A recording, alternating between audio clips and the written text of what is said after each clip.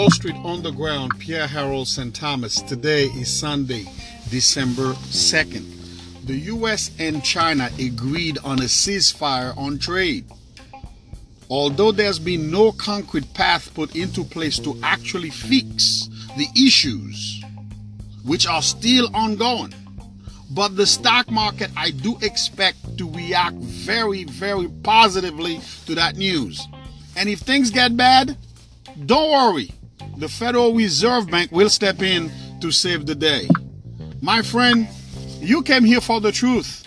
I am determined to set you free. United States and China agreed to keep on talking, negotiating about trade for the next 90 days. The market already rejoicing over that news, although it was highly expected. For the two economies need each other. China, a manufacturing economy, produce a lot of goods. They need somewhere, someplace to dump it. And United States, with the mighty green, the greenback, the dollar, is ready to buy. They need each other.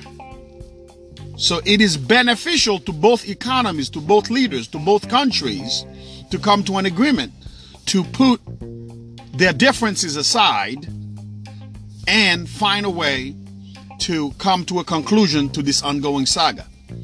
For 90 days, they'll keep negotiating.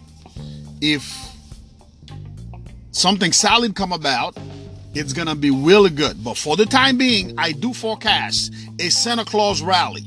I do expect the stock market to rally positively. I do expect from here on, before the end of the year, to see all the indices, the S&P, the NASDAQ, the Dow, the Russell 2000, the stock market as a whole is going to be reacting very positively to this news, to that news.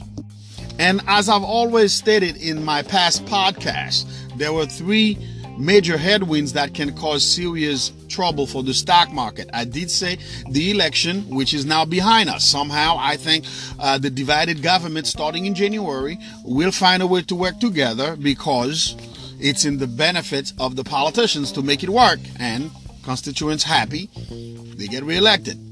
Number two, interest rate. And interest rate, as of last Wednesday, the speech the Fed chairman gave made it very clear they're going to take a dovish approach as to interest rate. They're going to take a pause. They're going to analyze the data, and they will react whenever needed. But for the time being, the message to the stock market from the Federal Reserve, we got your back. Keep on trading. The last item to deal with was U.S.-China trade dispute. Well, the G20 summit is now over. The U.S. and China agree on a ceasefire, and for 90 days they'll continue on negotiating, and hopefully they'll find a solution.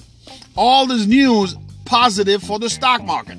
So I do expect to see a rally from here on.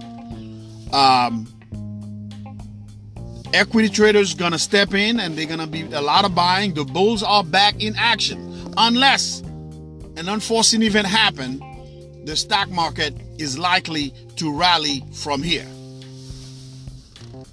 With that said, have a blessed Sunday, everybody. Have a productive week ahead.